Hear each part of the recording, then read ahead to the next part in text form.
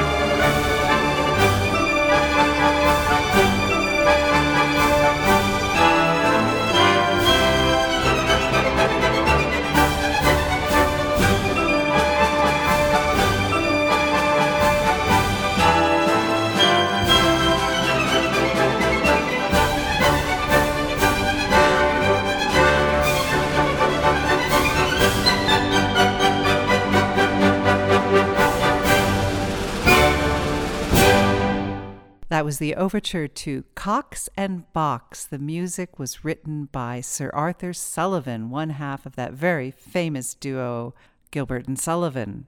And Rosie Brooks is here to help us with this story and a little bit of the background. Rosie, tell us what you know about the librettist to this, because it wasn't Gilbert. Well, before knowing we were going to discuss it today, I had actually not heard of him at all. This was someone that Sir Arthur Sullivan partnered with before he worked with W.S. Gilbert, called F.C. Burnand.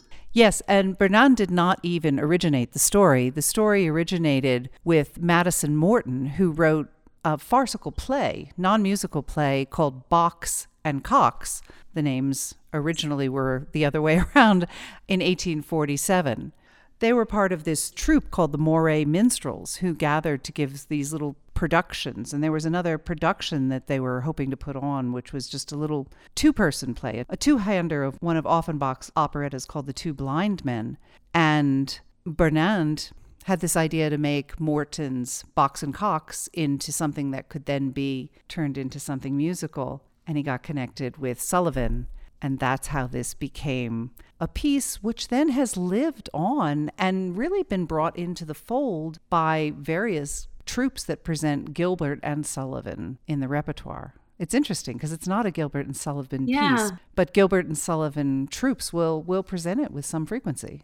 Yeah, I mean, having not heard it, but then I think there's a group of, about 5 or 6 that are the big famous ones, and all the other works around it tend to have less attention. But actually, you're right. I was surprised how many productions of it there are floating around. And I think amateur companies can do it quite easily, can't they? Because it's quite a small cast. It is, and it's just 3 actors. And in fact, the 3 actors in the original farce that Morton wrote, it was 2 men who were the lodgers, and the landlady was a woman, Mrs. Bouncer. Ah, okay. But they changed it to 3 men because their players, when they originally did it, were all men. So it was easier just to make it a man, right? Right. And modern performances sometimes change the landlord back into a landlady. Yeah, because it could be either. It doesn't affect the plot, does it?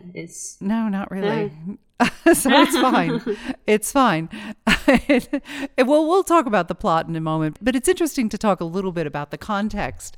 It was the middle of the 1860s when this shows up. Rosie and I have previously talked about Trial by Jury and HMS Pinafore, Trial by Jury being the earliest truly successful collaboration between Gilbert and Sullivan, which was 1875. It was not quite a decade earlier when Cox and Box first appears, depending on what you count as the premiere, either 1866 or 1867, whether it was professional or this smaller troupe of players. So it's not that long after the actual original play was written? About 2 decades. Yeah, but it's sort of in living memory.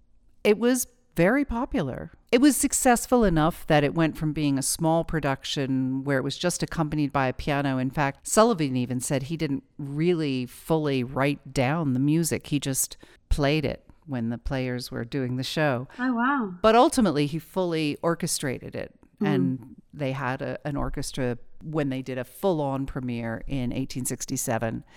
And it was one of those productions that, interestingly enough, the reviewer, Mr. Gilbert, saw the production.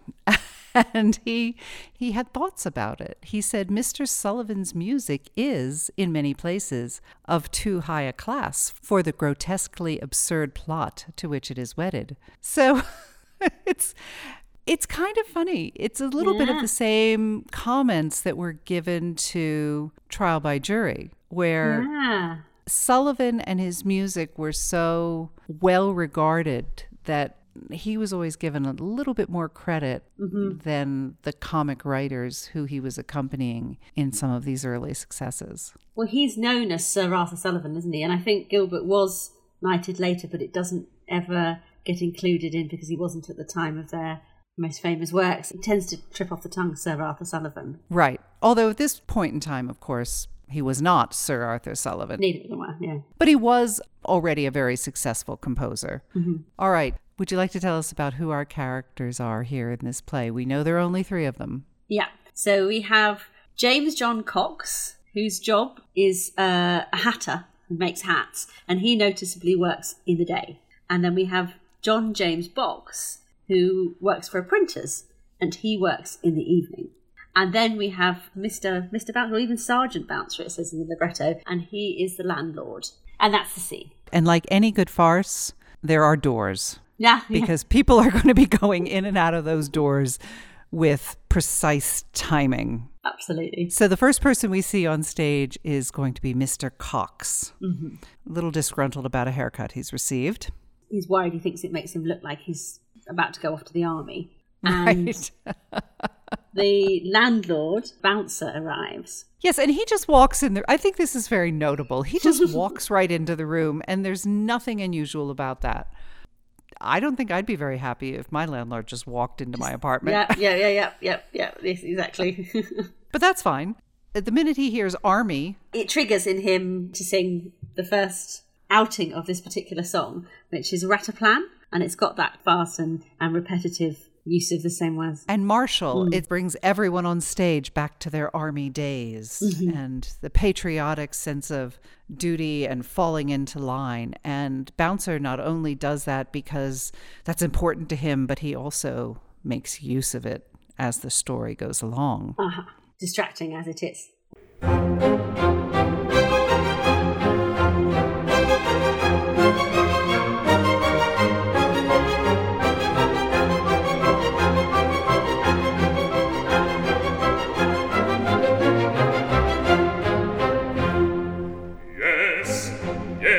In those very days, yes, in those brilliant days, we gathered our laurels and rode on our bays. We gathered our laurels and rode on our bays. I mounted a horse in Her Majesty's force, as one of the yeomen who'd meet with the foeman for then an invasion. Threatened the nation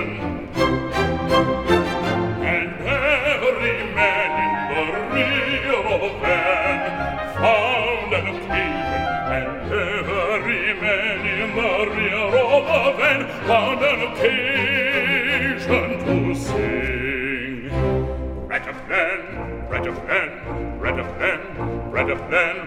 Rat-a-plan, plan, plan, plan, plan, plan, plan, plan, plan, plan. Rat-a-plan, plan, plan.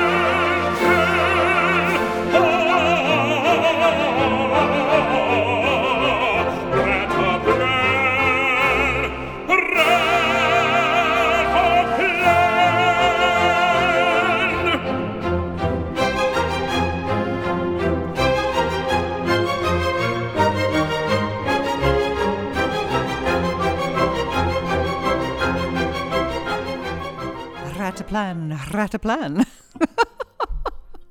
Well, Bouncer, that is a sound that I have heard before in opera, in Daughter of the Regiment.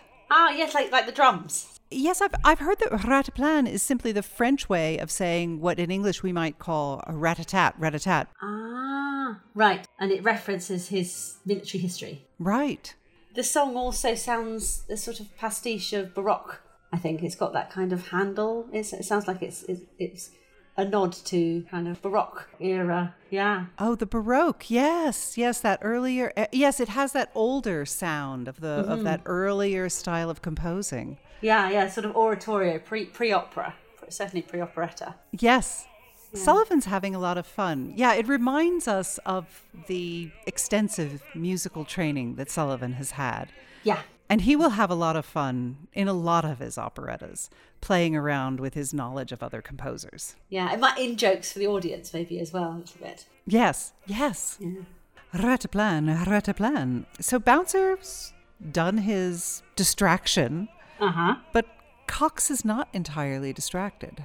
He's not, because he wants to bring up with his landlord a few issues with the current rental situation. First of which is that he's complaining that he feels that the flat that he lives in often smells of smoke. Tobacco smoke. Specifically tobacco smoke, because Bouncer suggests maybe it's a chimney. And he said, no, it smells of the tobacco smoke, cigarette smoke.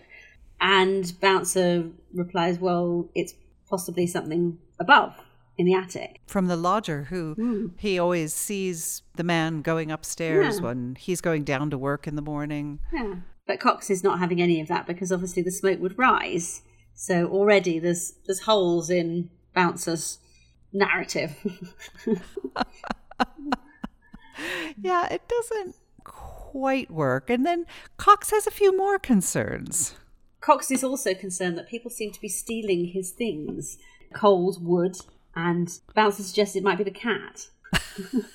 Because cats are famous for stealing coal. Which, by the way, when it might be the cat, it made me think of the line which will appear later in Pinafore. "'Twas not me, it was the cat." Yeah. So that's obviously a running joke, isn't it? So as Cox is getting more and more suspicious and irritated, Bouncer goes... He goes back to sing the Rataplan song. And Cox snaps to attention. Rataplan, rataplan. And heads off to work. That's right. Yeah. To Bouncer's great relief. Yeah, because it's cutting it a bit fine. Well, I mean, that's why you have to have all those doors and split-second timing, isn't it? Well, just as Cox leaves and Bouncer gets to give a sigh of relief, of course, the next door opens and... Box enters. He's just come back from work because he works nights. And one presumes, having worked nights, wants to have a nap, maybe some breakfast and relax. And it doesn't seem to worry him that the landlord is in his flat. No, he's used to it. Yeah.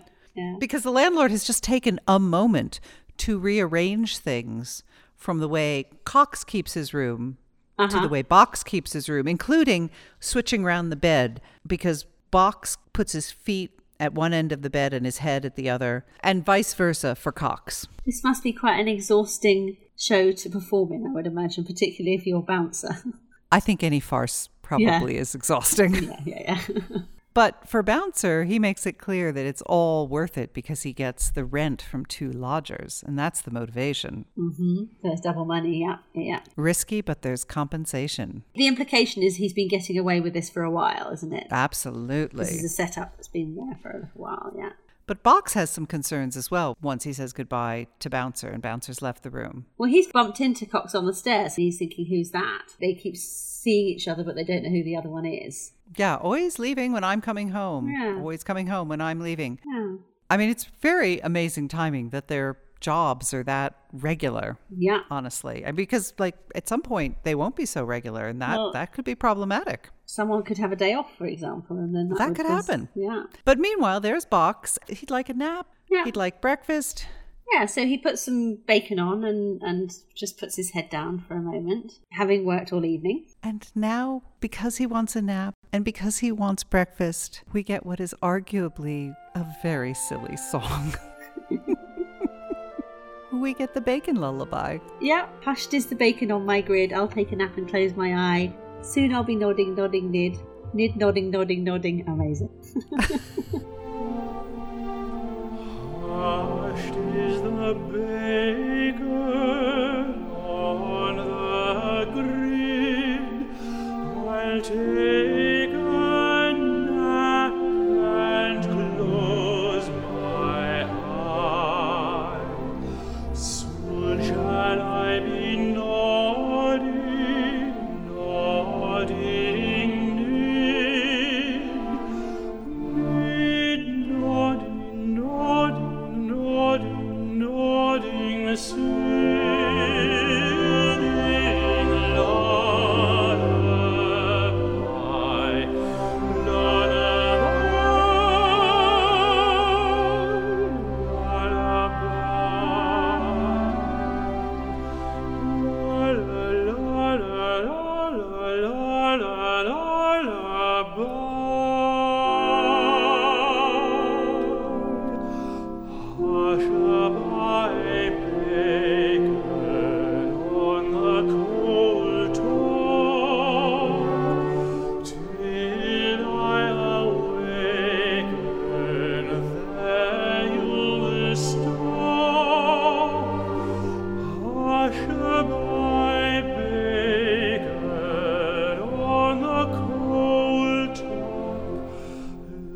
lullaby,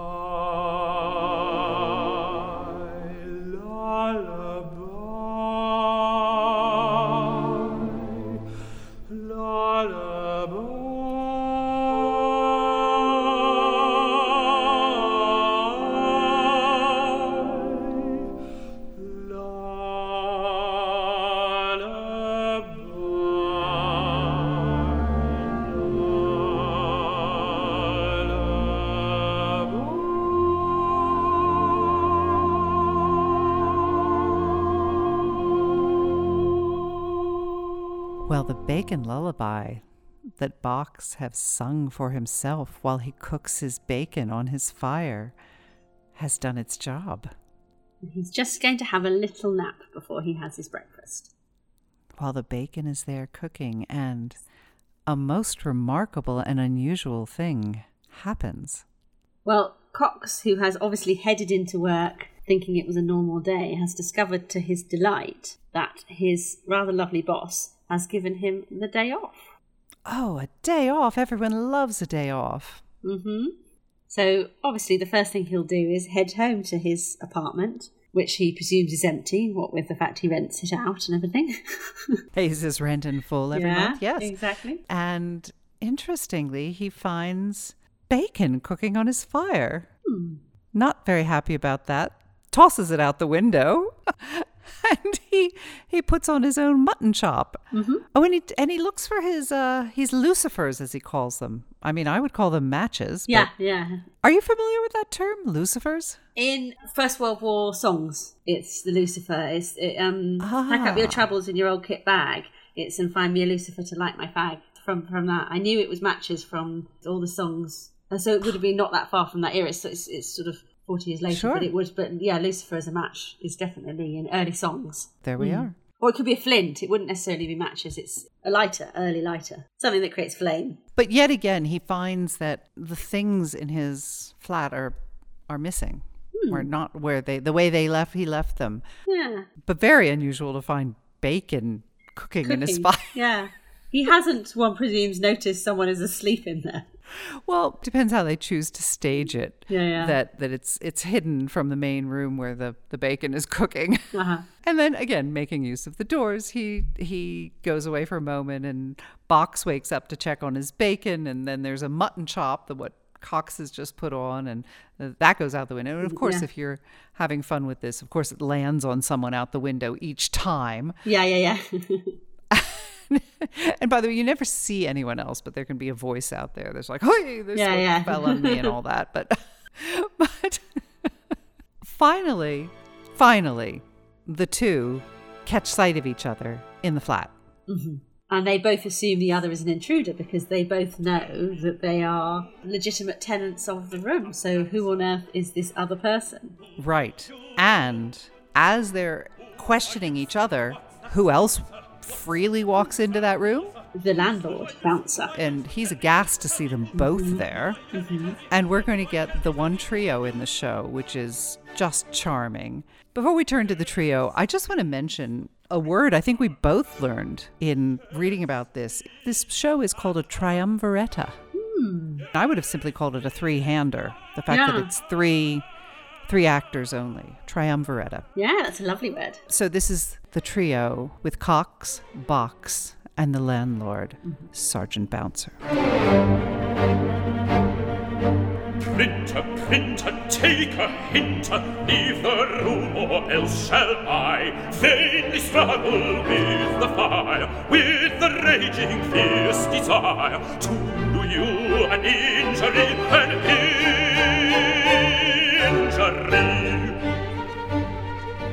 Hatter, cease your clatter, leave the room, or else shall I vainly struggle with the fire, with the raging fierce desire to do you an injury,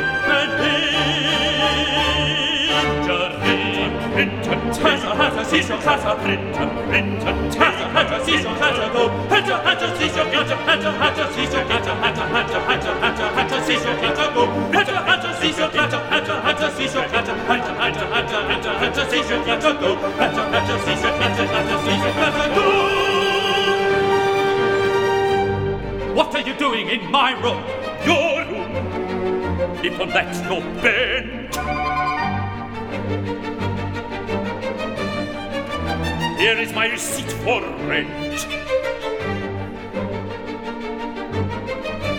Your receipt is very fine. If you come to that, sir. If you come to that, sir. Here is mine. Bouncer, he can stay for the hatter. Bouncer.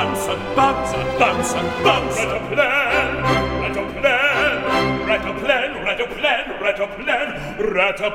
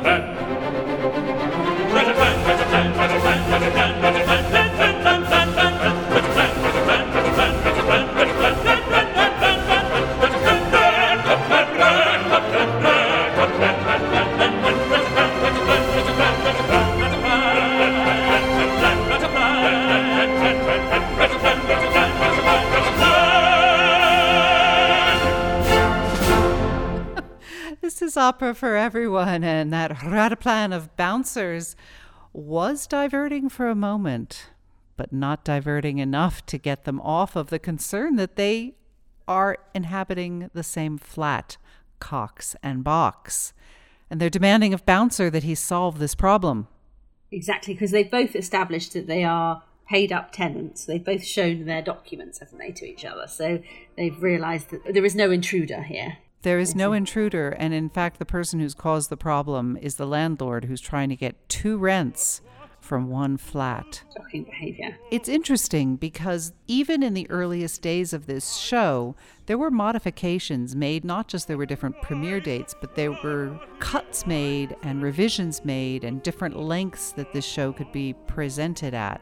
And you might find a version where Bouncer says, "Oh, I have another room. Just give me some time to prepare it." And the two men are left alone for a little while. Or you might find one that just cuts it short and Bouncer says, "Hey, you guys, don't you both like music?" In any event, they both discover that they like music and they like singing. And we get this sweet little song that they sing. So this is a little bit of the duet serenade called The Buttercup.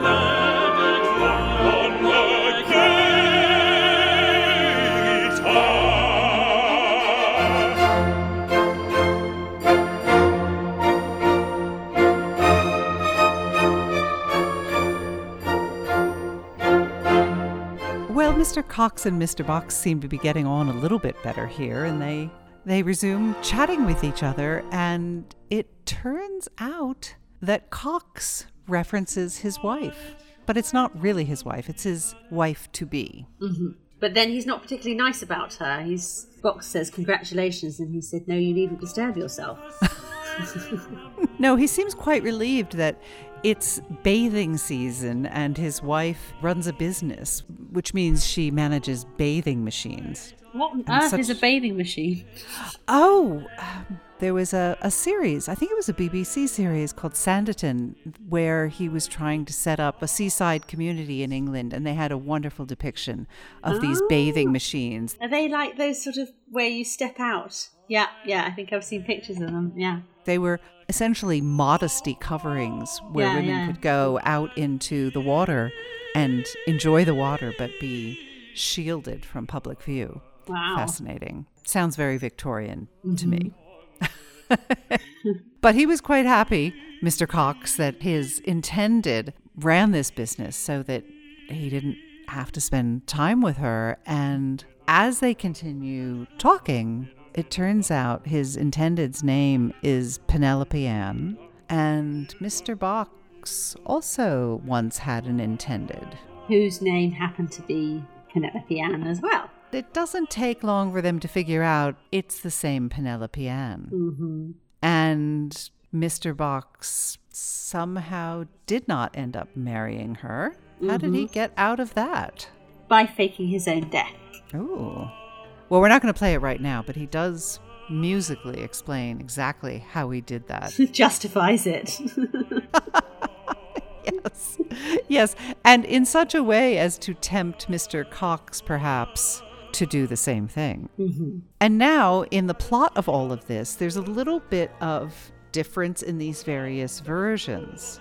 In one longer version that I saw, the next piece of information is they get word that Mr. Cox's intended, Penelope Ann, appears to have perished at sea and left her entire estate to her intended husband. And she was very successful in business, so this would be a sizable sum. Right. So the two men start arguing, "Oh no, I was her intended husband. Oh no, I was," which is kind of funny until shortly thereafter another communication comes. And it turns. Oh joy, she's alive and well. So they go back to saying, "Oh no, you're in her intended. Yeah, oh no, you are." So that all goes on until the next communication comes through. Not only is she alive and well, she's on her way. And ultimately, we never see Penelope Ann, by the way. She's a concept. These letters of communication come through the door in the hands of none other than Bouncer. And the final communication regarding Penelope Ann, it rhymes with Cox, it rhymes with Box. 3 cheers for Knox. So the communication has come through that they might not be interested, but frankly, nor is she. She's moved on herself to a gentleman whose name happens to rhyme with both Cox and Box. What are the odds? I say 100%. yeah, exactly. Better than evens, yeah. So there's an immediate union about to take place with a Mr. Knox.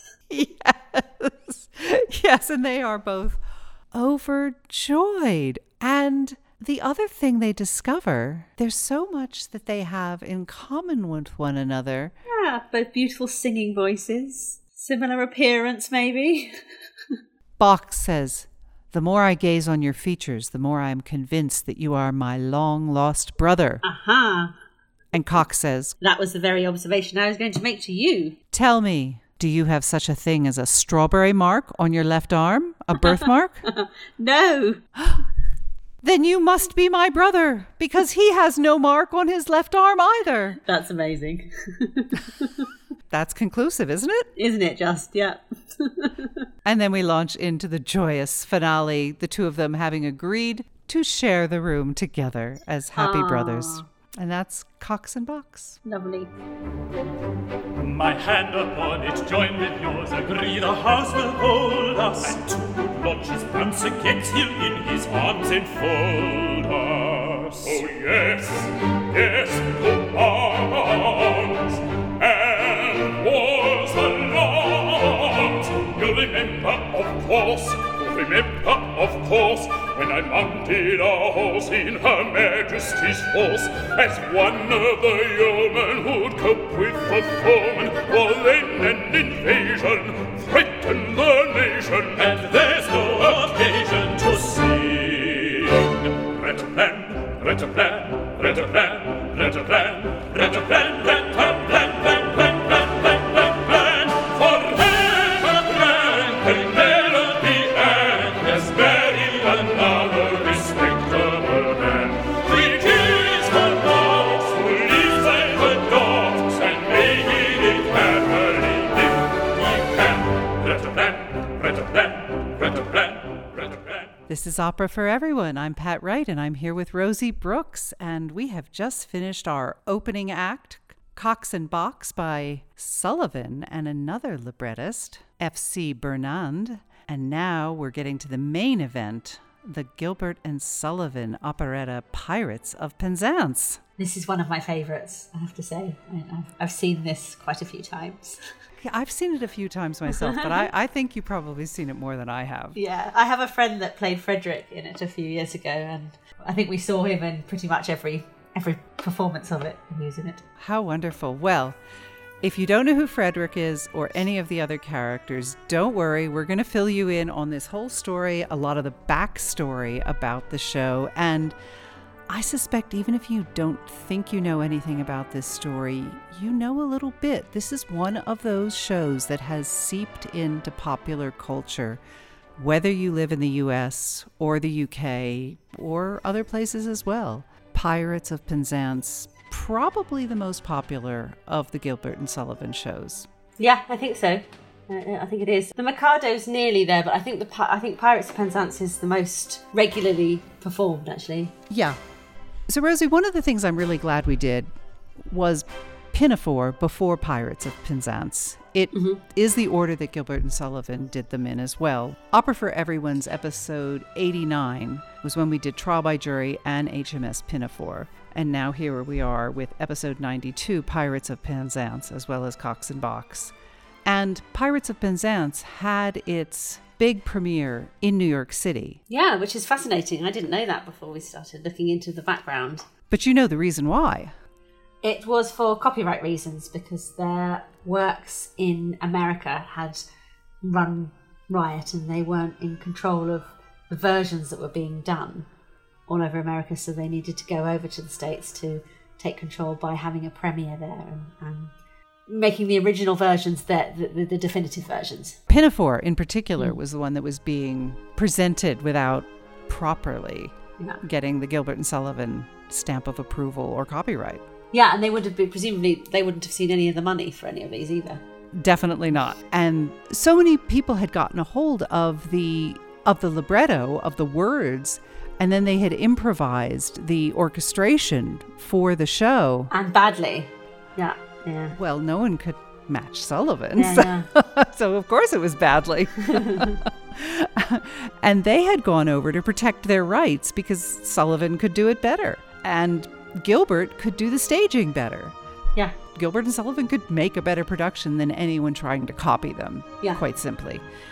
And they came over, and they did. They were superstars when they came over to the U.S. And they, based out of New York, they went other places as well, but they were feted and celebrated. They had a very busy social schedule, but at the same time, they had another plan up their sleeves. They had a new show in the works, and that was Pirates of Penzance, which they had done quite a bit of work on, and they'd left quite a bit of that work back in London and tried to bring most of it with them to New York. Yeah. Turns out they left a little bit behind. We'll talk about that in a moment. They'd left a little bit behind, but they had done the official New York premiere of Pinafore, the New York premiere of Pinafore, in the beginning of December 1879, and December 31st of 1879, just from the beginning of December to the end of December, December 31st, 1879, the New York premiere of Pirates of Penzance. Yeah. Unbelievable. Sullivan basically didn't sleep that month. Because there's so much in it. It's not just so many different tracks. He had done some work ahead of time. Yeah. And like I said, one of the reasons they left some of the work behind in London, they were also very clever about securing their rights back in England. By having an English premiere as well. And this is the one that was in Devon the night before? Yes, the night before. Kind of a quiet affair. For the copyright reasons, so that it would be secured as an English work and then premiered in New York properly as a US premiere. But then there was a London full premiere of the work we know now later in the spring. Right. The one in Devon was small. It only had about 50 people in the audience. It was a troupe of players from the D'Oyly Carte Company who did it right after a performance of Pinafore. They showed up and they had sheet music on stands in front of them. And obviously Gilbert and Sullivan weren't there because they must have been in New York. So they were in New York. Yeah, they were. That's why they had left enough stuff back behind. I see. Okay. And interestingly, they left part of Act 1 behind without bringing a copy of it to New York. And that was part of the stress of recreating it in New York, that they had to do it from memory. Wow. Yeah, it was not easy, but they pulled it off. I mean, they could do that sort of thing. Yeah, and then the April of 1880 premiere in London is more like the definitive version that we know now. One other little wrinkle that added to the stress before opening had to do with the band that was hired to play the music, the orchestration that Sullivan was putting together. As they could see this coming together right before opening, they were getting nervous because it was complicated. It was more elaborate music than what they were expecting from a light opera or an operetta. And they went on strike and they said, no, you can't pay us as if this were an operetta. This is grand opera music. Yeah. And they went on strike. Wow. So this is how Sullivan explained in writing that he had dealt with this situation with the band when they said they needed more money because it was grand opera music. He wrote, "I called the band together and told them I was very much flattered by the compliment they had paid to my music, but I declined to submit to their demands. I went on to say that the concerts at Covent Garden..." Can you help us with where Covent Garden is? Oh, sorry, Covent Garden in London, yes. Yes, okay. He's in New York, of course. He's in New York, so yeah. That the concerts at Covent Garden, which I conducted, had just been concluded, and the orchestra there, which was the finest in England, had very little to do before the opera season began, and that I was certain that, on receiving a cable to that effect, they would come over to America to oblige me for little more than their expenses. Nice. In the meantime, I told them I should go on with the opera playing the pianoforte myself with my friend at the harmonium. And when the Covent Garden Orchestra did come, we should have a very much finer band than we could get in New York. I then went to my friend, the manager of the New York Herald, then a very big newspaper in New York, and asked him to write an article in the shape of an interview with me on the subject, which he did, and I launched out freely with my opinions. So Sullivan was very clever. He doesn't take prisoners, does he? He does not. He got the press and the public on his side, that they were being unreasonable. He had this amazing show, and everyone was behind him. And he threatened them, I will replace you with people who are better. Don't threaten me. Wow, that's what's known as a full Liam Neeson, I think. It's kind of crazy when you think about it. But the show went on. The band got back in their chairs and they played their instruments. Yeah, and Pirates of Penzance went on as scheduled with the band in place. So now we have the overture.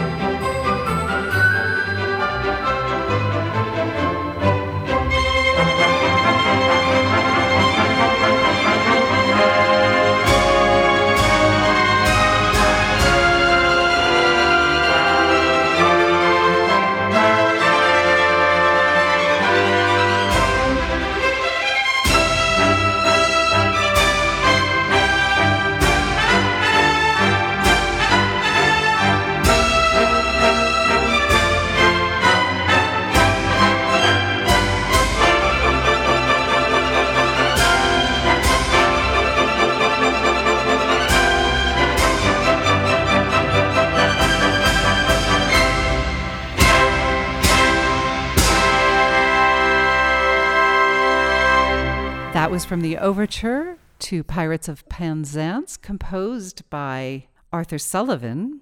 Rosie, tell us about the scene that we're about to see in the first act of Pirates of Penzance. So the curtain rises and it's on the seashore in Cornwall, a rocky seashore. There's a pirate ship lying at anchor and the group of pirates are all on the beach drinking their pirate sherry and celebrating the fact that one of the pirates, Frederick, is about to turn 21. Well, it's quite a celebration, but we're going to hear from someone who's not quite one of the merry band of pirates. The lady pirate Ruth, who accompanied Frederick when he first became a pirate, explains the background to the story with quite a level of guilt, because it was thanks to her mistake that she made many years ago that's got him into this situation. Frederick's quite nice about it, but Ruth is obviously feeling rather bad.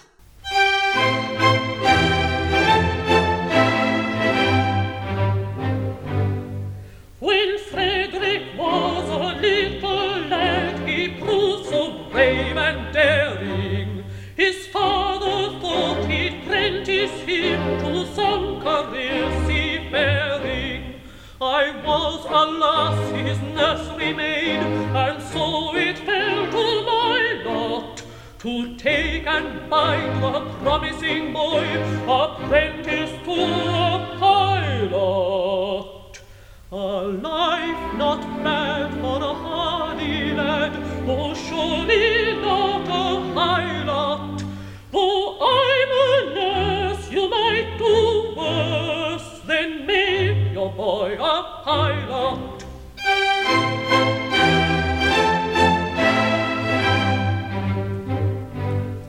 I was a stupid nursery maid, on breakers always steering, and I did not catch the word aright through being hard of hearing, mistaking my instructions, which within my brain did gyrate.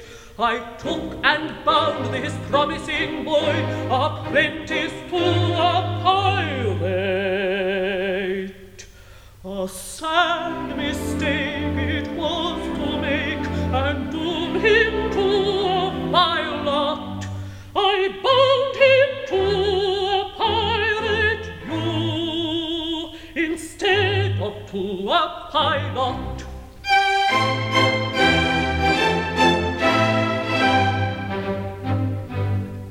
I soon found out beyond all doubt the scope of this disaster, but I hadn't the face to return to my place and break it to my master.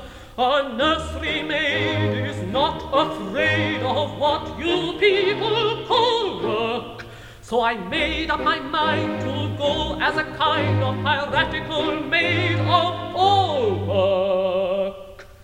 And that is how you find me now, a member of your Shylock, which you wouldn't have found had he been bound apprentice to a pilot.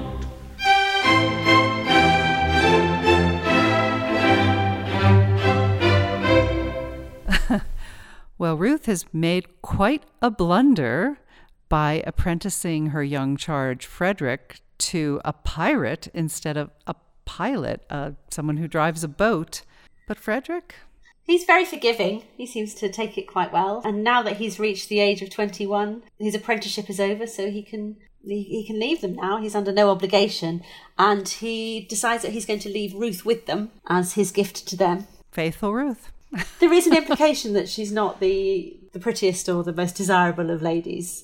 And all the pirates are less than impressed, should we say, and they're not particularly gentlemanly about her staying with them, and they try to say that she, he would be happier if she went with him. Not very nice. Poor Ruth. Yeah, it's not very nice. And this leads to the arrival of the Pirate King. Yes. Because all pirate ships have to have a Pirate King. Yes. And a lot of flag waving with the skull and crossbones. And if you're going to have a pirate king, he must introduce himself properly. Oh, better far to live and die under the brave black flag I fly than play a sanctimonious part with a pirate head and a pirate heart. Away to the cheating world go you,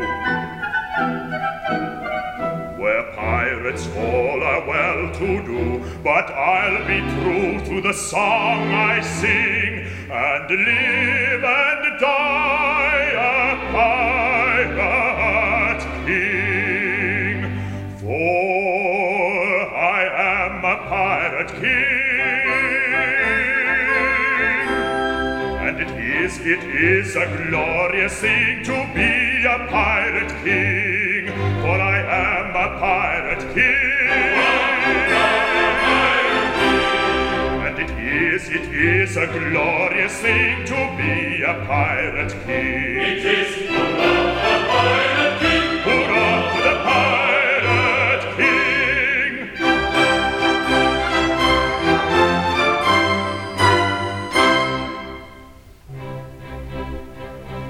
When I sally forth to seek my prey, I help myself in a royal way. I sink a few more ships, is true, than a well-bred monarch ought to do.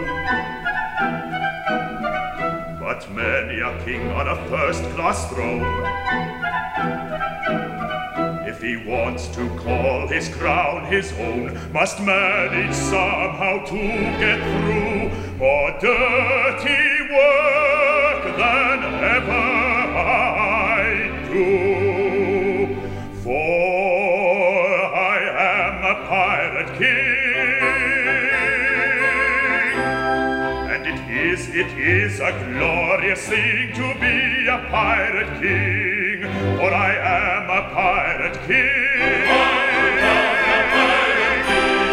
And it is a glorious thing to be a pirate king. It is hurrah for the pirate king. Hurrah for the pirate king. Well, he is a pirate king. And I would just call attention to his final verse there, where he has what I think might be the most direct social criticism that this show has, where he says, "But many a king on a first-class throne, if he wants to call the crown his own, must manage somehow to get through more dirty work than I ever do." And that's about as rough as this show gets. I'm a pirate, but I'm not as bad as... Yes. Yeah. I'm a pirate, but I have my limits. I have Yeah, my rules. exactly. And we're going to learn more about these rules that these pirates have as we go along. This is a very kind-hearted show, even if we have pirates and they talk about killing and they talk about terrible things. But they're not really that bloodthirsty. No, not at all. They have their rules, and Frederick is, after all, a slave to duty. That is the... We haven't mentioned this yet, but that's the subtitle. Yeah. Well, the Pirate King has introduced himself. Yeah, and we have Ruth and Frederick on stage. The Pirate King is still there, isn't he? He's sort of observing everything, but then I think he leaves Ruth and Frederick to themselves, and Ruth now has nowhere to go because the pirates don't want her, so she explains to Frederick that really she ought to go with him, potentially in a romantic way, and he, a young, one would assume handsome gentleman of 21, and her slightly older in years. He's not sure because he thinks that possibly he should be looking for someone younger, but he's never seen any other young women, so he doesn't really know context. And she explains, well, no, contextually, she's absolutely wonderful. It's all fine. Let's go ahead. And he agrees, not having any other frames of reference. Well, he asks her, "Can I trust you?" And Yeah. yeah, he's a trusting soul, and if she assures him, he believes her. And right on cue, over the hill. Lots and lots of gentle maidens. Yes, and true to form with the Gilbert and Sullivan crew, we've got the male chorus in the form of the pirates at this point, and the female chorus in the form of all these sisters. Yeah. And they're the daughters of a character that's yet to be announced, aren't they? Yes, they are. Yeah. They've arrived on the seashore and they want to cool off, should I say. Yes. Ruth has departed because he's gotten furious at her. Yeah. You lied. "Oh, false one, you have deceived me," he tells her, and he's very angry. And when these young women appear, you can see he's besotted. Oh, they're beautiful. He hides, and all these young women come twittering in. They're having a lovely day on the seashore. Yeah. And they decide maybe they'll take off their shoes or socks and enjoy the water. Well, Frederick is hiding behind the rock at this point, isn't he? And he's a gentleman, first and foremost, and so he can't possibly leave them to remove shoes and even stockings so that they can paddle when they are observed, as he puts it. Or is it not unobserved? And Yes. and this is where he sort of this is the first time he really presents himself as who he is, isn't it? Because and he's embarrassed that he's dressed as a pirate, so he doesn't want them to see him as he is. Yes, stop, ladies, pray. He's embarrassed to show himself, but he dare not stay in hiding. It's a dilemma, but he decides to be gallant and not allow them to take off another stitch. And obviously they're horrified because there's this gentleman that's seen them with feet out. Yes. So that the gentle maidens are all horrified, not necessarily by his physical appearance, but more by his outfit, because obviously he's a bandit of the law as a pirate, so they all recoil. But he explains that it's the end of his apprenticeship and that he's about to not be a pirate anymore, and that definitely helps oil the wheels. But they're still not that interested, and so he tries to see if even one of them might fall for him, and they're not having any of it until one little voice. Yes, but let's first hear Frederick's song where he tries to appeal to them, and they're willing to listen. They do say, "Oh, how pitiful his tale, how rare his beauty." Yeah. And he'll see if he can appeal to their kind-hearted natures. Even just one. That's all it takes. Oh, is there not one maiden breast which does not feel the moral beauty of making worldly interest subordinate to sense of duty? Who would not give up willingly all matrimonial ambition to rescue such an one as I from his unfortunate position, from his position, to rescue such an one as I from his unfortunate position. Alas, there's not one maiden breast which seems to feel the moral beauty of making worldly interest subordinate to sense of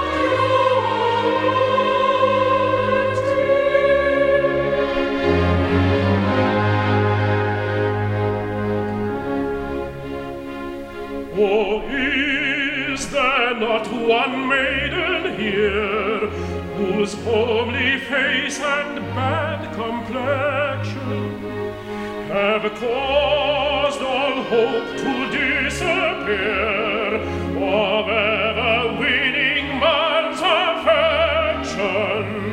To such an one, if such there be, I swear by heaven's arch above you, if you will cast your eyes on me, however plain you be, I love you. However plain you be, if you cast your eyes on me, however plain you be, I love you, I love you, I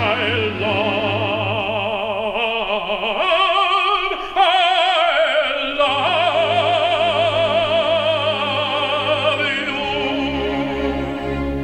Alas, there's not one maiden here whose hope. You're listening to Opera for Everyone, a radio show and podcast that makes opera understandable, accessible, and enjoyable for everyone. It airs Sundays from 9 to 11 a.m. Mountain Time on 89.1 KHOL in Jackson, Wyoming.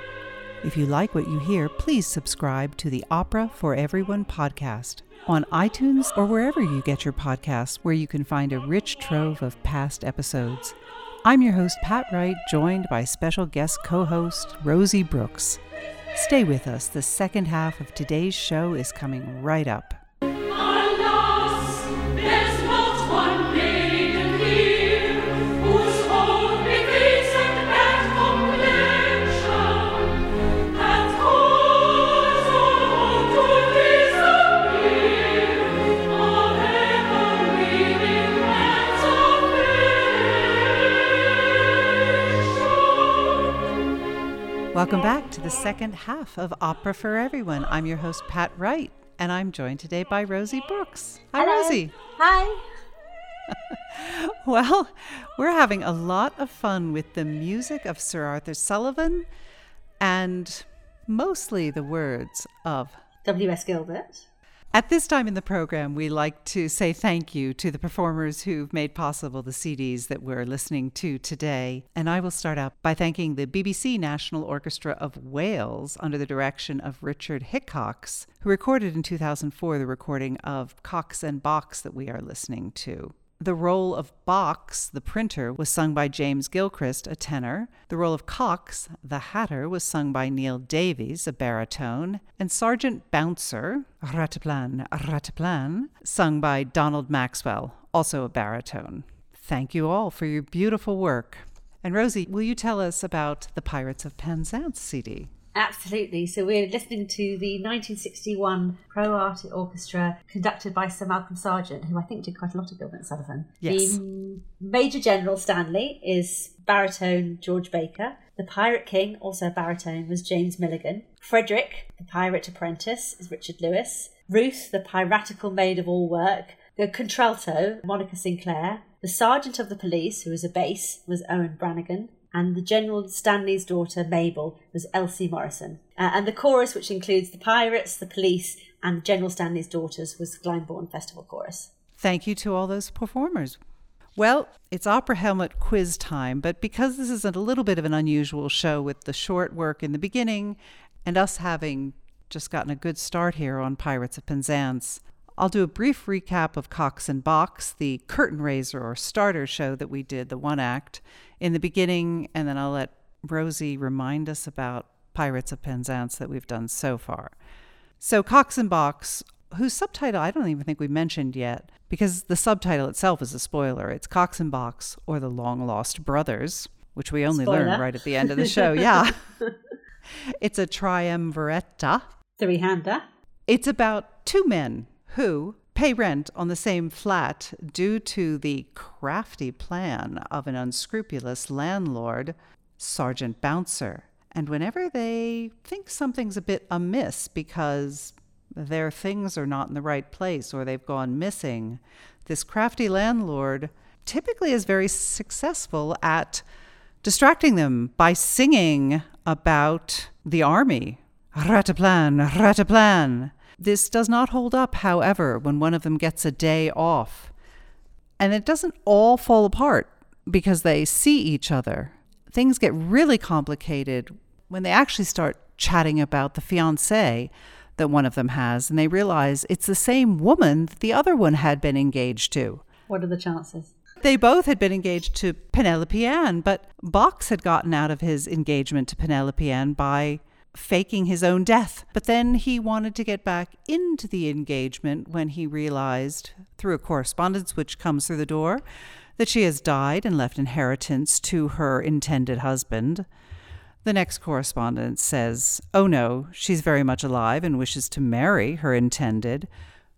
Change of plans. Neither of them wants to marry her again. And then the final correspondence from Penelope Ann says, oh no, I don't wish to marry either of you because I have become engaged to another man, Knox. Because, of course, she can only marry someone whose name rhymes with Cox or Box, Mr. Knox. Along the way, there at the end, they discover they must be long-lost brothers. They have so much in common, and they confirm it because there is no birthmark. Confirmatory evidence, if ever there was confirmatory evidence. And they conclude by singing that they wish Mr. Knox happiness, if that's even possible, with Penelope Ann. And joy is singing all around amongst the men who are not marrying Penelope Ann. It's fabulous. Yeah, it's very fun. Well, on a more serious note, Pirates of Penzance. Oh, terribly serious. It's not really more serious. It's even sillier, I think. If I wind back to where we started, so we've had the pirates have introduced themselves, and we're on the seashore in Penzance in Cornwall in the UK. And Frederick, who's one of the pirates, is just about to turn 21, which means his apprenticeship is over, so he's free to do whatever he wants. And could we just point out that you mentioned that they are toasting with sherry? Oh yes, yeah. The running joke is that because sherry's obviously the drink of the upper classes, or certainly was then. Yeah, not the rum yo ho ho. Yeah, so for pirates to be drinking it is a bit of a it's a joke and it's a circle nod to that later. And Ruth, the piratical maid of all work, who is the only lady on the ship and is not treated particularly well because she's slightly older in years and they're not very gentlemanly. It turns out, she was Frederick's maid when he was a small boy, and she accidentally got him caught up in an apprenticeship to be a pirate through mishearing the intention of the father that he should become a pilot. So that being the case, he has honoured his duty as a slave to duty to continue his apprenticeship until 21, but he's about to be released into the world. The pirates suggest he should take Ruth with him because they're not really very interested in her, which is rather mean. And she persuades him that, him not having seen any other women in life, that she's perfectly beautiful and marvellous and wonderful and absolutely an excellent choice. And there's no need to look any further. And he's quite kind and open-hearted, so he agrees. And trusting. And trusting on the context that she is all those things and really that's as good as it gets. And all seems well. They both leave. But then Frederick is hiding behind a rock on the beach, and I would say skip a little cluster of beautiful young maidens who are about to take, not necessarily a dip, but they're going to paddle. And so they start taking their shoes off, and they're all beautiful young maidens. And he suddenly realises he's been duped by Ruth. He's furious. And he introduces himself to them and wonders if any of them could possibly find their way to falling in love with him. And that's where we're up to. Yes, we've just heard his tender song asking one of them, please take me.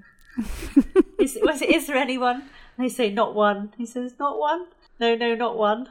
Well, there may be one. Yes, and that one is Mabel. She feels terribly sorry for him, so she sings a wonderful song. Right, after we've had this solo by Frederick where he does his tenor thing, now she's going to do her soprano thing. Yeah. That is how it works. It is. Our loving young couple. And she's also going to do a little bit, to my ear, of that bel canto decoration to her song. Yeah, definitely. It's an opportunity to show off the voice, certainly. I think it's, for everything he was doing as a tenor, she then not competes, but certainly shows. So it's a very, very difficult song to sing, I think. She has a lot of fun with it. Yeah.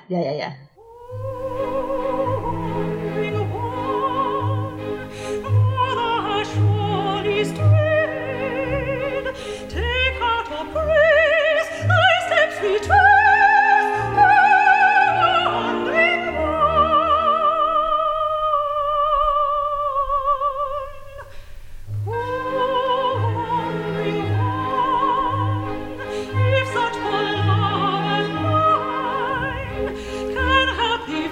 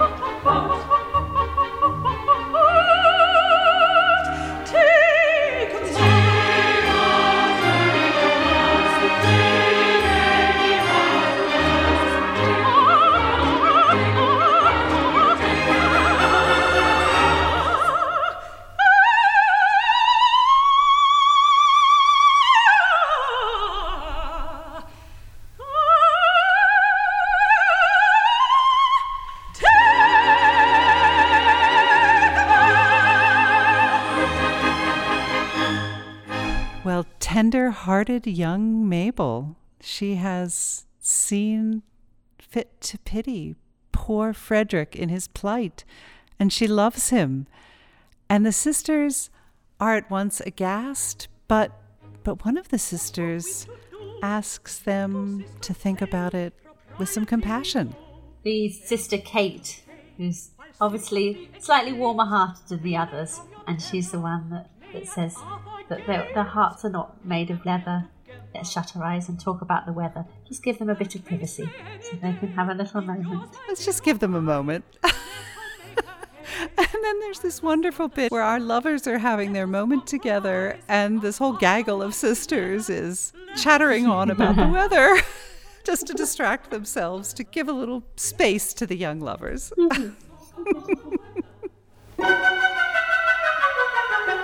Beautifully blue, the sky, the glass is rising very high. Continue fine, I hope it may, and yet it rained but yesterday. Tomorrow it may pour again, I hear the country once a week. If people say I know not why, that we shall have a home to run. Tomorrow it may pour again, I hear the country once a week. If people say I know not why, that we shall have a home to run. Tomorrow it may pour again, I hear the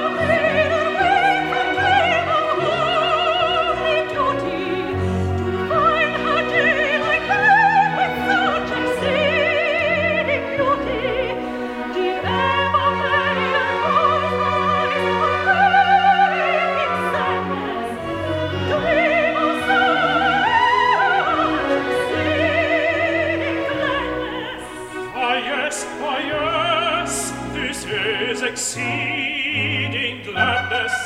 How beautifully blue the sky, the glass is rising very high. Continue fine, I hope it may, and yet it rained but yesterday. Tomorrow it may pour again, I hear the country once a week. If people say I know not why, that we shall have a walk to run. Tomorrow it may pour again, I hear the country once a week. If people say I know not why, that we shall have a walk to run. Tomorrow it may pour again, I hear the pirate roll his soul in guilty dreaming, and wake to find that soul with peace and virtual beaming. How beautifully blue the sky, the glass is rising very high. Continue fine, I hope it may, and yet it rained but yesterday. Continue fine, I hope it may, and yet it rained but... Well, after this charming scene of the young lovers and the sisters trying to be as accommodating as possible, we have some intruders approaching. The pirates are back. Oh, those frightening pirates.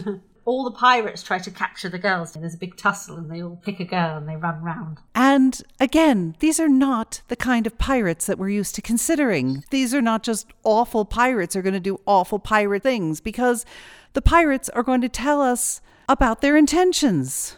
They have a first-rate opportunity. To be married with impunity. Yes, that's what all pirates want, to find someone to get married to, isn't it? And just in case you thought you heard it wrong, they make sure you know that they know that there's a doctor of divinity in the vicinity. Here's a first-rate opportunity to get married with impunity and indulge in the felicity of unbounded domesticity. You should quickly be personified, logically matrimonified by a doctor of divinity who is located in this vicinity. Those dastardly pirates, they're going to marry those girls. But Spunky Mabel, she has words. She uses the classic technique of saying, "Do you know who my father is?" Yes. She says, "My father's a major general." To which the pirates are slightly concerned. Yes. And right on cue, he arrives, the Major General. And his first comment is not, "What's wrong, my distressed daughters?" He introduces himself. Indeed he does. In the form of song. Yes, in what may be the most famous song from this entire show, or at least the most beloved song from this entire show. This is I Am the Very Model of a Modern Major General, which is one of Gilbert and Sullivan's, but Gilbert, the writing, is known as a patter song, and they were very popular at the time. It's the most wordy, difficult and complicated rhyming songs. And there's one in a lot of the Gilbert and Sullivan, and this is, I think, the most famous, and it's to be taken at breakneck speed. The faster the person can sing it, the more impressed the audience will be. And it gets faster as it goes along. So it starts off at a sort of sensible pace, and by the end of it, it's so fast you can barely hear it. It's so fun when you see this performed because the performer will just play with the audience. And part of it is he'll pretend to not be able to find the rhyme for the final portion of a verse and come up with something. And one thing to listen for here is at one point where he pretends to not be able to find a rhyme, one of the rhymes ends with, and whistle all the airs of that infernal nonsense Pinafore. Pinafore being HMS Pinafore, previous work that they'd only just finished that was a roaring success. So it's referencing their own works in canon. Right. The Modern Major General is also the music to quite a famous song called The Elements, written by Tom Lehrer. The scientist is a satirical writer. When he was at Harvard, I think it was in the 60s, he set a different element to all of the tunes to it. And it's supposed to be sung as quickly as possible. And it's something that people quite like to learn. And then it's a party piece that is often wheeled out, and it's to the Modern Major General. And there are lots of takes on the Modern Major General song. It's such a popular tune, and doing the patter song quickly to this tune. I even saw one when President Obama was in office in the U.S., where there was a person who impersonated him who did I am the very model of a modern U.S. president. Oh, fab, yeah. In the person of Obama, which was very funny. And just another comment about Sullivan and these patter songs. One of the earlier composers who put patter songs often in his operas was Rossini. Rossini had a number of patter songs. Mozart even had patter songs, but Sullivan had a particular connection to Rossini. He went to Paris with, among other people, Charles Dickens in 1862 and got to hang out for a period of time with Rossini and even played duets with him and was very much inspired by being with Rossini. There was inspiration plenty to go around, but as we've talked about before, Sullivan was very well trained, but I thought that was an interesting point of connection when I was thinking about the patter songs. In fact, one of the things that Sullivan said to the Strand magazine when he was interviewed in 1895 was that Rossini first inspired me with a love for the stage and things operatic. Wow. Just a little nod to Rossini there. Well, enough teasing. Shall we hear the Modern Major General song? Fabulous.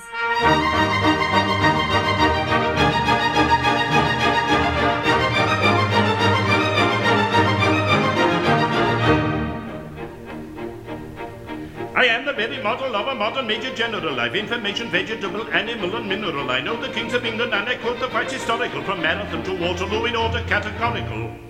I'm very well acquainted to his matters mathematical. I understand equations both the simple and quadratical. About binomial theorem, I'm teeming with a lot of news. Oh, lot of news.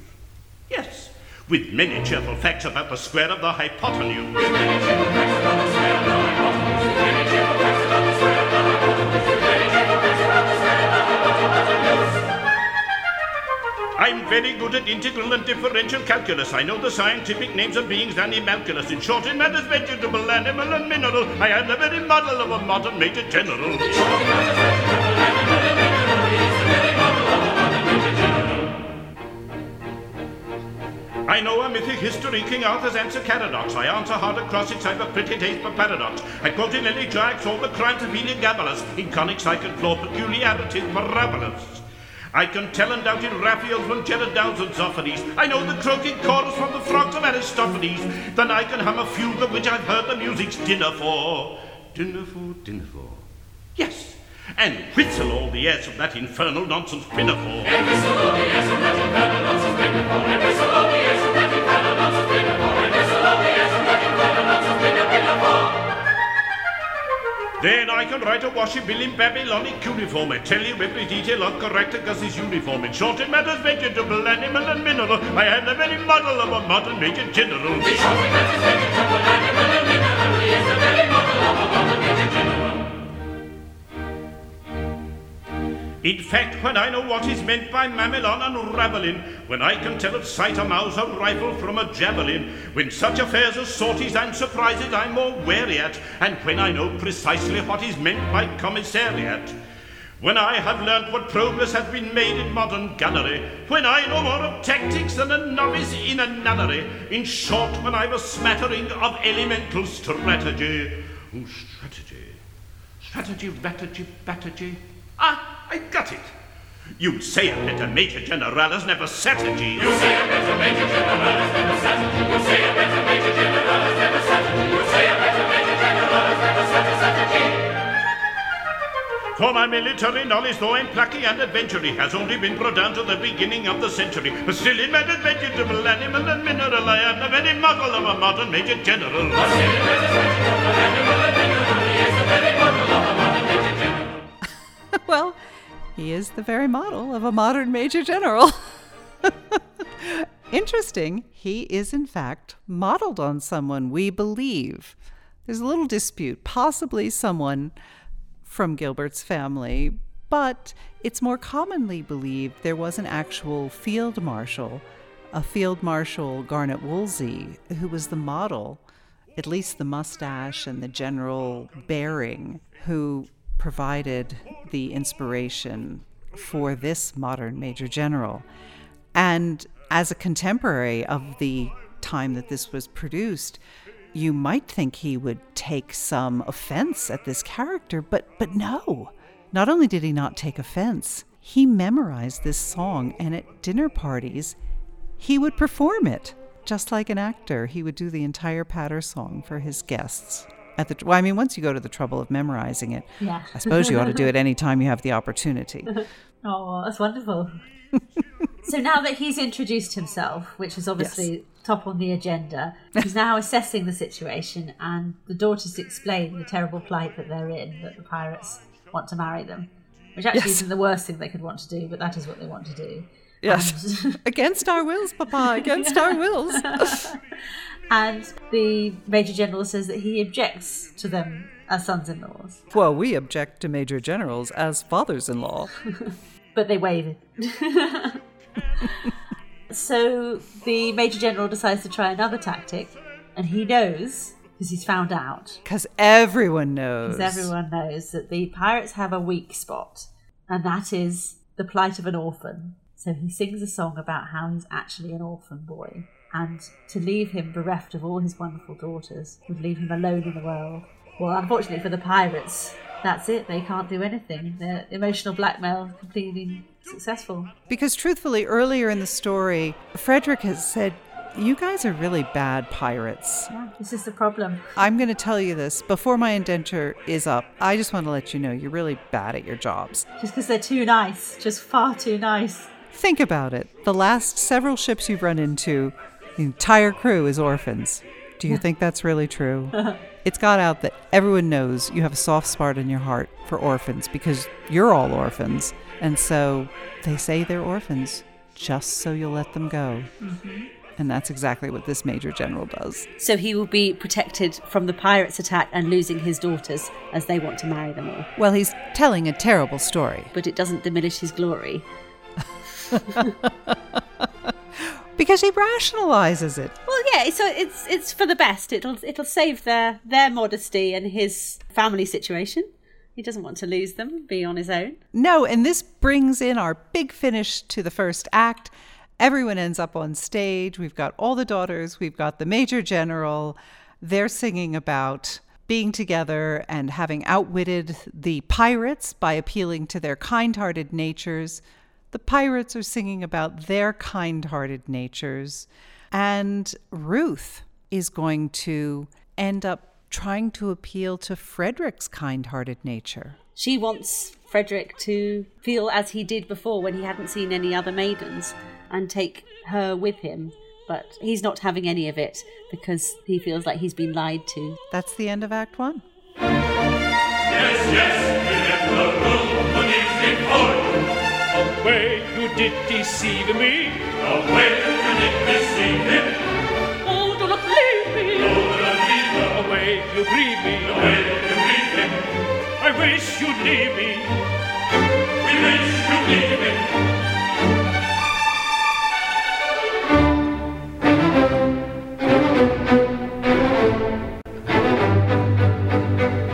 Prince of the magnanimity, we respect to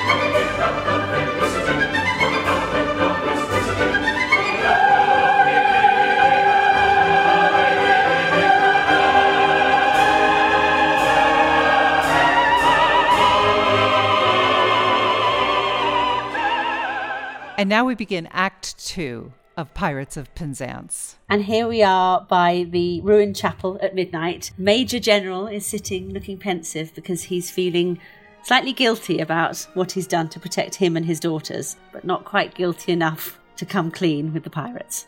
No, not at all. And Frederick shows up. He does. Frederick shows up, and the Major asks Frederick if he can help in any way and if he has any backup that could maybe support his cause against the pirates. And this is when we meet the policeman. Oh, the policeman. I think these are crowd favorites when they appear every time. They call to mind the Keystone Cops, honestly. Ah, okay. I've not heard of the Keystone Cops. Oh, famous silent movie characters, those slapstick. Yeah, okay, yeah. Yeah, they're funny. And the policemen always are. Yeah. When they show up on stage with their tarantara, tarantara. We're going to hear a bit of that piece, but can you give us a sense of what goes on in this song as the Major General wants to give his blessing to these men before they go off to defend him and his daughters? When the police arrive, they're singing that they want to do the right thing and they're going to protect the daughters and Major Stanley and Frederick. And the daughters are singing, go to death and to glory. And the policemen are like, hang on a minute, what? Yeah. Yes. Go to glory in the grave. And it's a little shocking to them that's why they're there. And I don't think, I don't know, but I don't think Cornwall's known for its crime scene, so I think to have any sort of extreme violence at this stage was probably the first point in their careers that this had even been apparent. Oh my goodness. Yes, and that tarantara, tarantara. And it goes on and it goes on. Mm-hmm. And they keep saying farewell. Yes, and they say, "Ah, we go," and the daughters are singing, "Yes, but you don't go." And they're singing, "We go, we go." But they don't go. Yeah, and that can go on for a number of times, depending on what the director has in mind in any particular production. When the foam and mercies feel, we uncomfortable feel, and we find the wisest thing is to slap our chests and sing tarantara.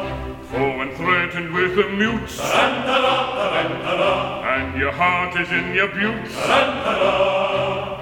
there is nothing brings a drum like the trumpet's martial sound, like the trumpet's martial sound.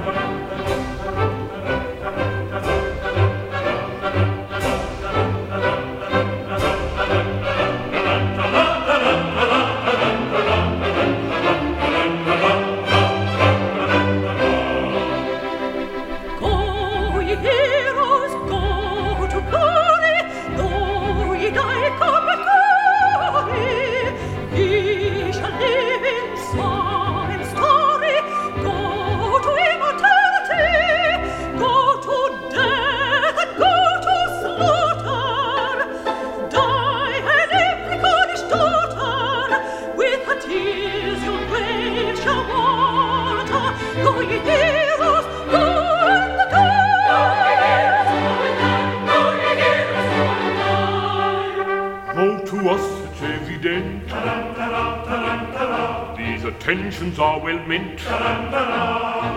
Such expressions don't appeal.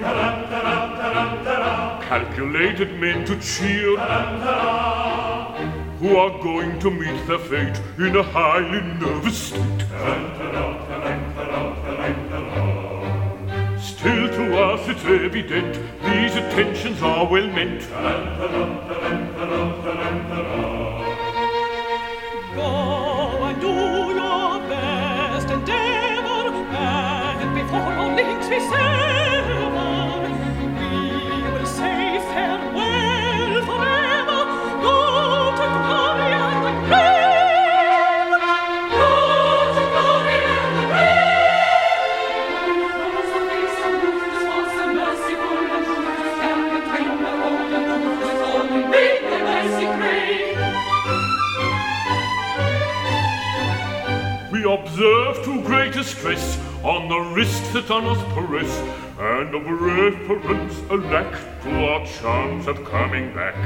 Still, perhaps it would be wise not to carp or criticize, for it's very evident these attentions are well meant. Yes, it's very evident these attentions are well meant. Evident, yes, well meant. Evident, ah, yes, well meant.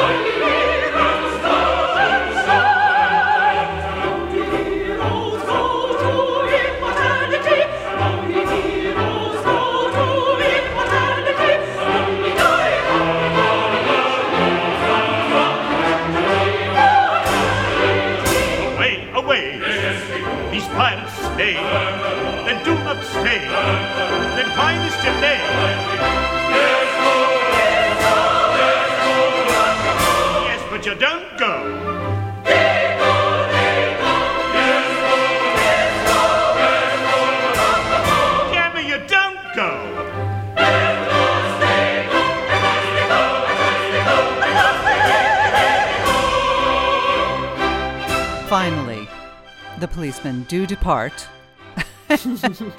and Frederick has a moment alone on stage, and then the Pirate King and Ruth appear.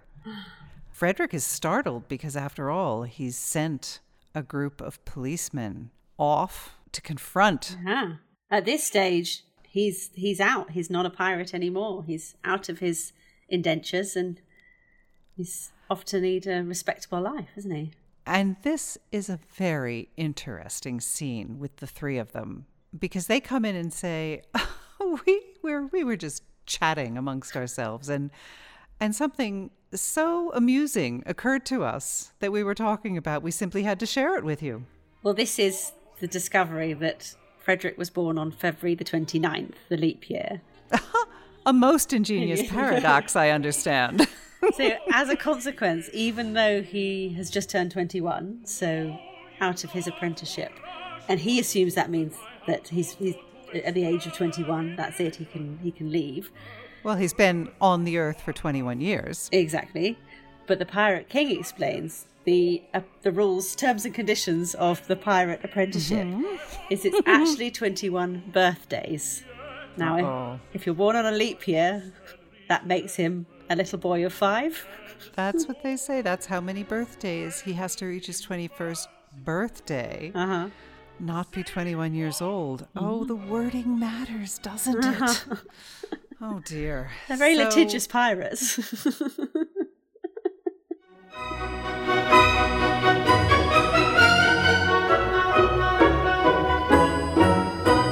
When you had left our pirate fold, we tried to raise our spirits faint, according to our custom old, with whip and quibble quaint.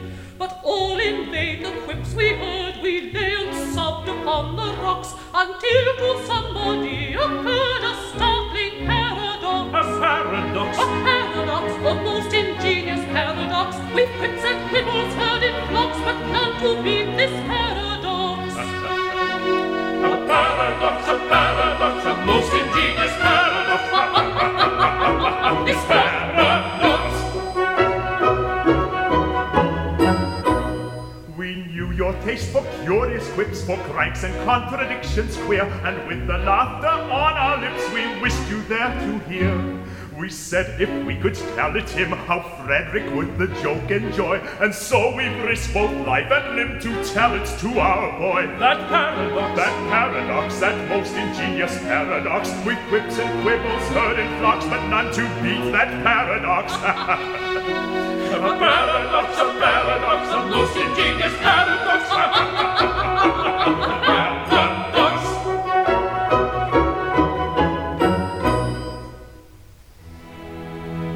For some ridiculous reason, to which, however, I I've no desire to be disloyal. Some person in authority, I don't know who, very likely the astronomer royal, has decided that, although for such a beastly month as February, 28 days as a general rule are plenty, 1 year in every 4 his days shall be reckoned as 9 and 20. Through some singular coincidence, I shouldn't be surprised if it were owing to the agency of an ill-natured fairy.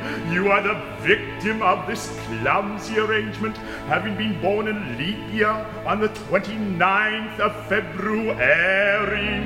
And so by a simple arithmetical process, you will easily discover that though you've lived 21 years, yet, if we go by birthdays, you're only 5 and a little bit over. Dear me, let's see. Yes, yes, with yours my figures do agree. How quaint the ways of paradox, at common sense she gaily mocks, though counting in the usual way, years 21 I've been alive, yet reckoning by my natal day, yet reckoning by my natal day. 1, 2, 3, 4, I'm a little boy of 5. He's a little boy of 5. A paradox, a most ingenious paradox. Curious paradox.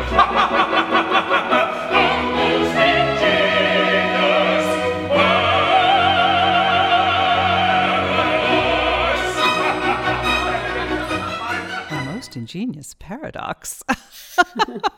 Well, how are they going to resolve this paradox? Well, Frederick initially says that he was merciful towards Ruth for her mistake, so they really ought to be merciful towards him.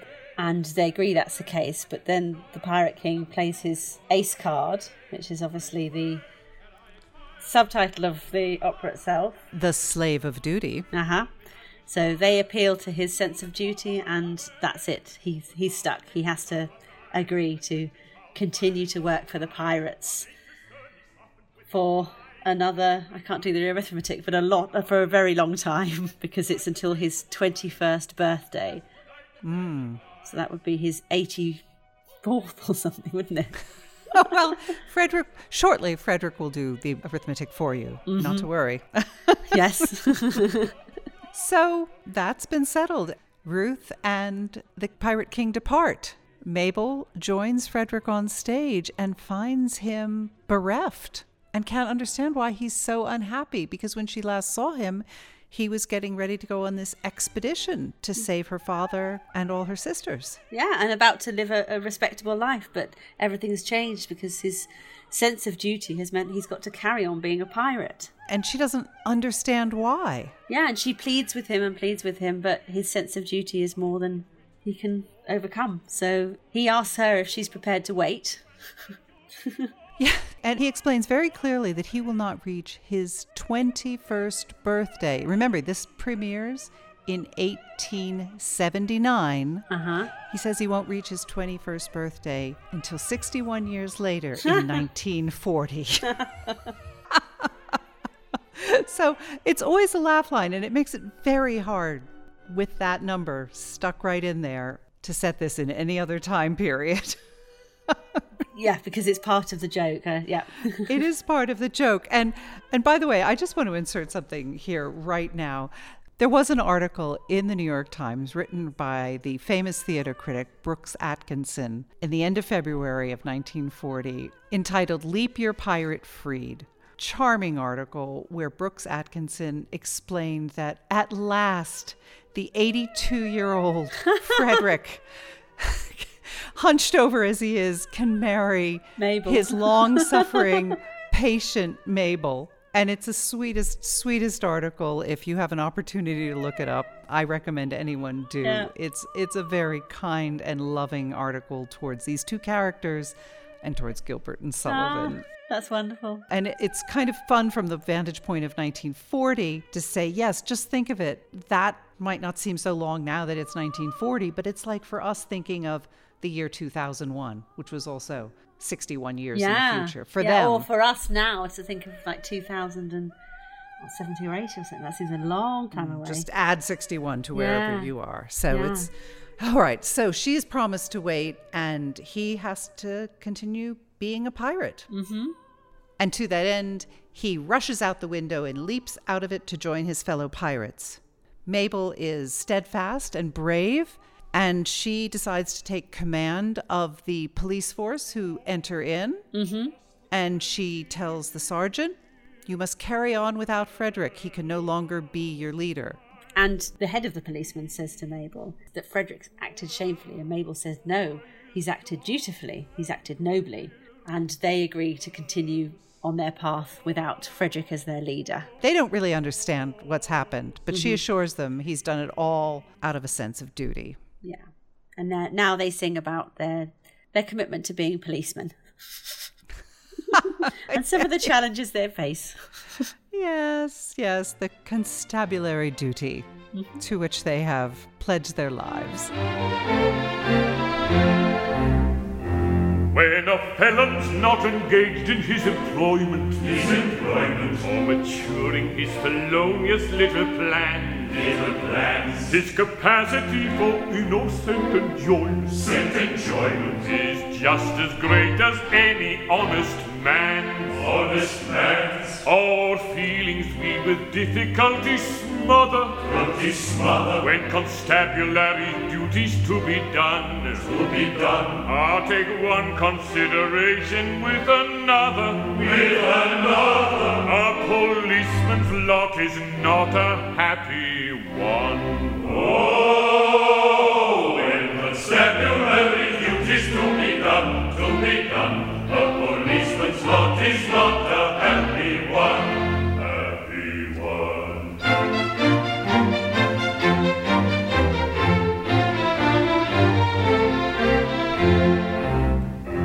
When the enterprising burglar's not a burgling, when the cutthroat isn't occupied in crime, he loves to hear the little brook a-gurgling, and listen to the merry village chime. When the coster's finished jumping on his mother, he loves to lie a-basking in the sun. I'll take one consideration with another. A policeman's lot is not a nappy one. Oh, when constabulary duties to be done, a policeman's lot is not a nappy one.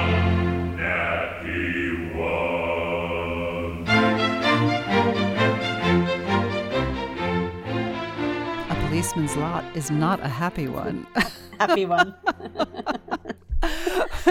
And we hear a group of people approaching onto the scene. The policemen decide to disperse and hide, and I must confess they're rather noisy as they enter. It's the pirates. Yes, they're just about to enter, and with what they call cat-like tread, which is done at loud fortissimo.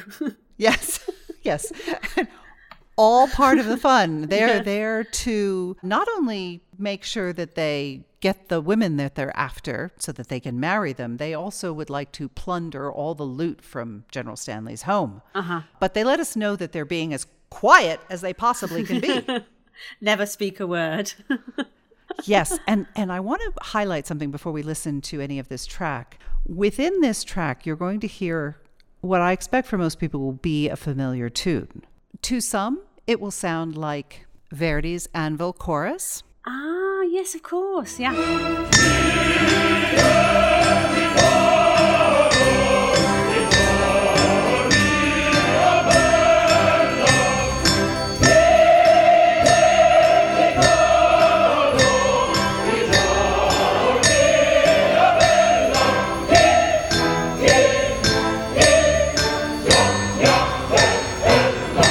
So listen for that after the introductory bits of the song. Listen for the part of the song where Sullivan gained inspiration from Verdi's Anvil Chorus. But the tune is also adopted later on and repurposed for another familiar song that I imagine people will recognize as well. We'll talk about it afterwards. With cat-like tread upon a brave steed, in silence dread, the cautious way we feel. No sound at all, we never speak a word, as lies foot forward, we stay behind. So stealthily the fire is lit by all the household sound sleeps.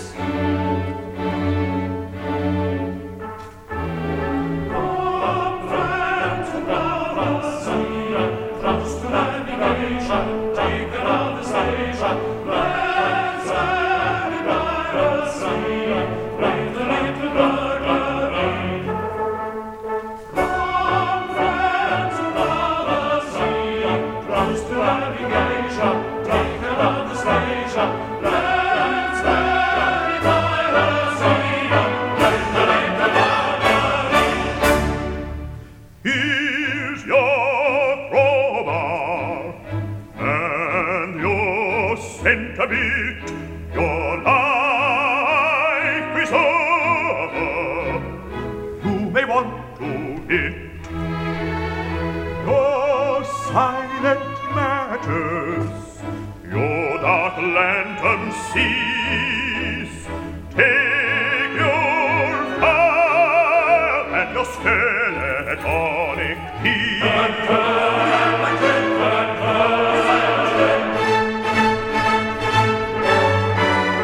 Cat-like tread upon a brave steed, in silence dread, the cautious way we feel. No sound at all, we never speak a word, but flies both forward in his sleep. From friends round the sea, trust to navigation, take another station. Let's fly by the sea.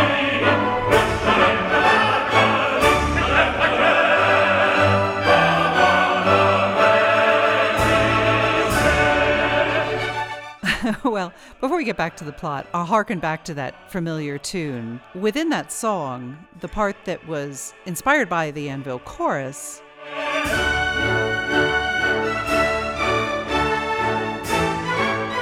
it's also the tune to Hail, Hail, the gang's all here. Never mind the weather, here we are together. And there are other lyrics that go to it. Is that a familiar song for you, Rosie? It's not. I'm not sure if it's an American or it's just it might be a knowledge gap for me because I've never heard those words. I'm thinking it's a camp song for me. I think maybe in the early part of the 20th century it was used at political rallies or it got repurposed in sporting events in all kinds of different ways. But it's definitely something that I've heard quite a lot. I imagine for a number of listeners it's familiar and it will get used with different words. But yeah, that's it. I certainly knew it before I knew it was something that Sullivan wrote. Oh, wow. Yeah. No, I know it in the context of Pirates of Penzance and that's it. There we go. All right. We've got our quiet, noisy pirates pillaging the home. We've got the policeman hiding, not really doing a whole lot to stop it at this point. And then suddenly we've got everyone saying they think Major Stanley is on the scene. And so he is.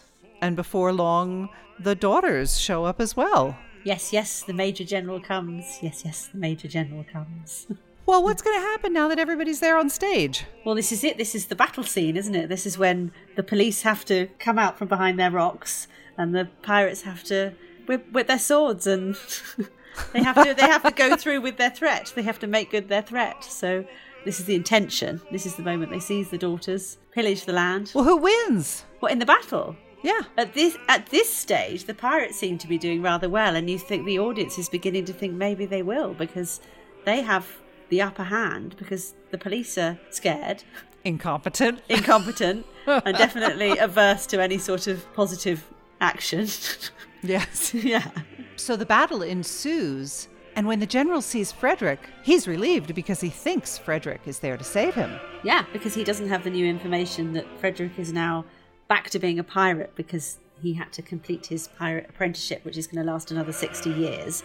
And he doesn't know that when Frederick learned that he was back under the terms of his apprenticeship, he revealed the lie that Major General Stanley had told about being an orphan. Because of his sense of duty, because he was obligated to them. Because of his sense of duty. He's a slave of duty. So he feels terrible about it all, but his sense of duty says he must continue to be a pirate. And the pirates are enraged, and they tell Major General Stanley to prepare for death. Somehow we don't really fear for his life, do we? No. And there's a wonderful line when they say he's not an orphan, and more than that, he never was one. I know, it's one of the many wonderful lines in this show. So the pirates really get an upper hand here. Yeah. And it looks like it's really going poorly for the police, for Major General Stanley. Yeah. And their general sense of law. This is it. The pirates are going to take over. How are they going to get out of it? Well, they have the police and Major General Stanley, but the police, I think it's the head of the police, he has one last card to play, and that's appealing to the pirates' sense of duty towards their queen, Queen Victoria. And that's it, they're done. They can't do anything about that because they're a slave to duty to their queen. Fascinating that they say we appeal to your allegiance to the queen and that works.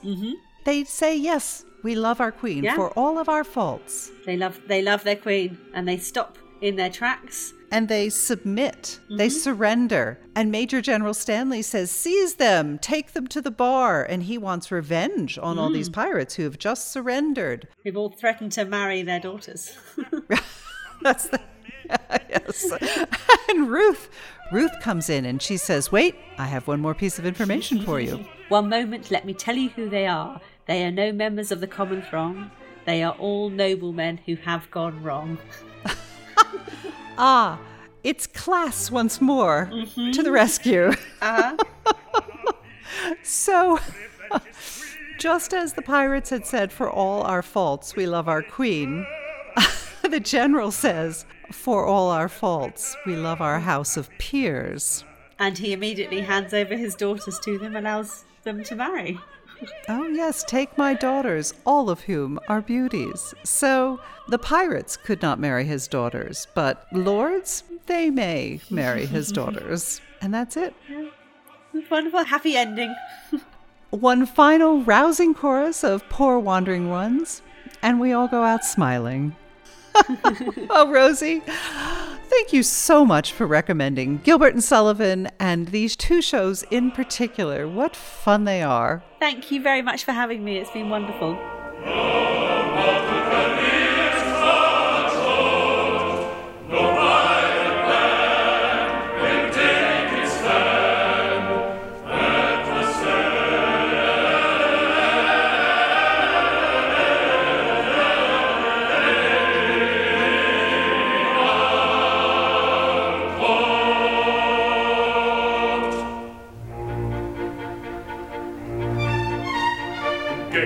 Advantage you've contrived, but your proud triumph will not be long-lived. Don't say you're orphans, for we know that game. On your allegiance we've a stronger claim. We charge you yield, we charge you yield, in Queen Victoria's name. You do? We do, we charge you yield, in Queen Victoria's name.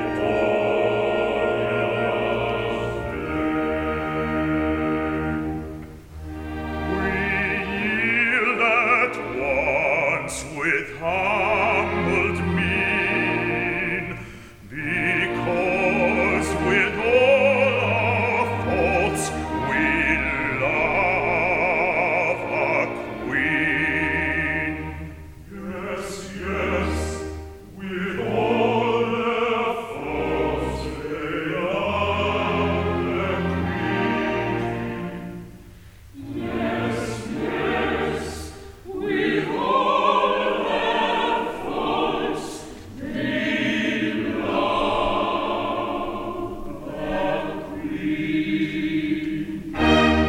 away with them and place them at the bar.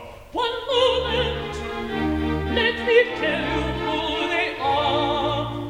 They are no members of the common throng. They are all noblemen who have gone wrong. They are all noblemen who have gone wrong. No Englishman unmoved that statement hears, because with all our faults we love our House of Peers. I pray you pardon me, ex-pirate king. Peers will be peers, and youth will have its fling. Resume your ranks and legislative duties, and take my daughters, all of whom are beauties. Wandering ones, though ye have shorn his trade, take heart of grace, your steps retrace.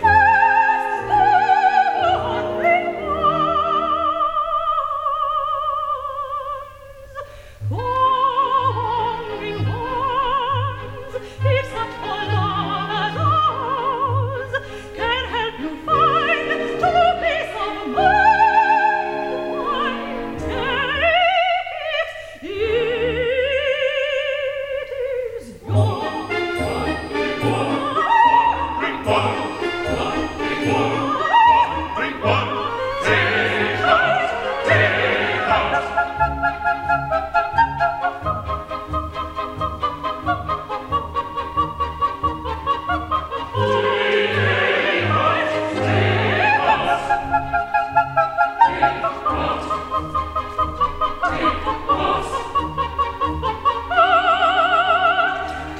Thanks for listening to another episode of Opera for Everyone. I've been your host, Pat Wright, joined by illustrator and opera lover Rosie Brooks. If you've enjoyed our show and would like to hear more, please subscribe to the Opera for Everyone podcast on iTunes or wherever you get your podcasts.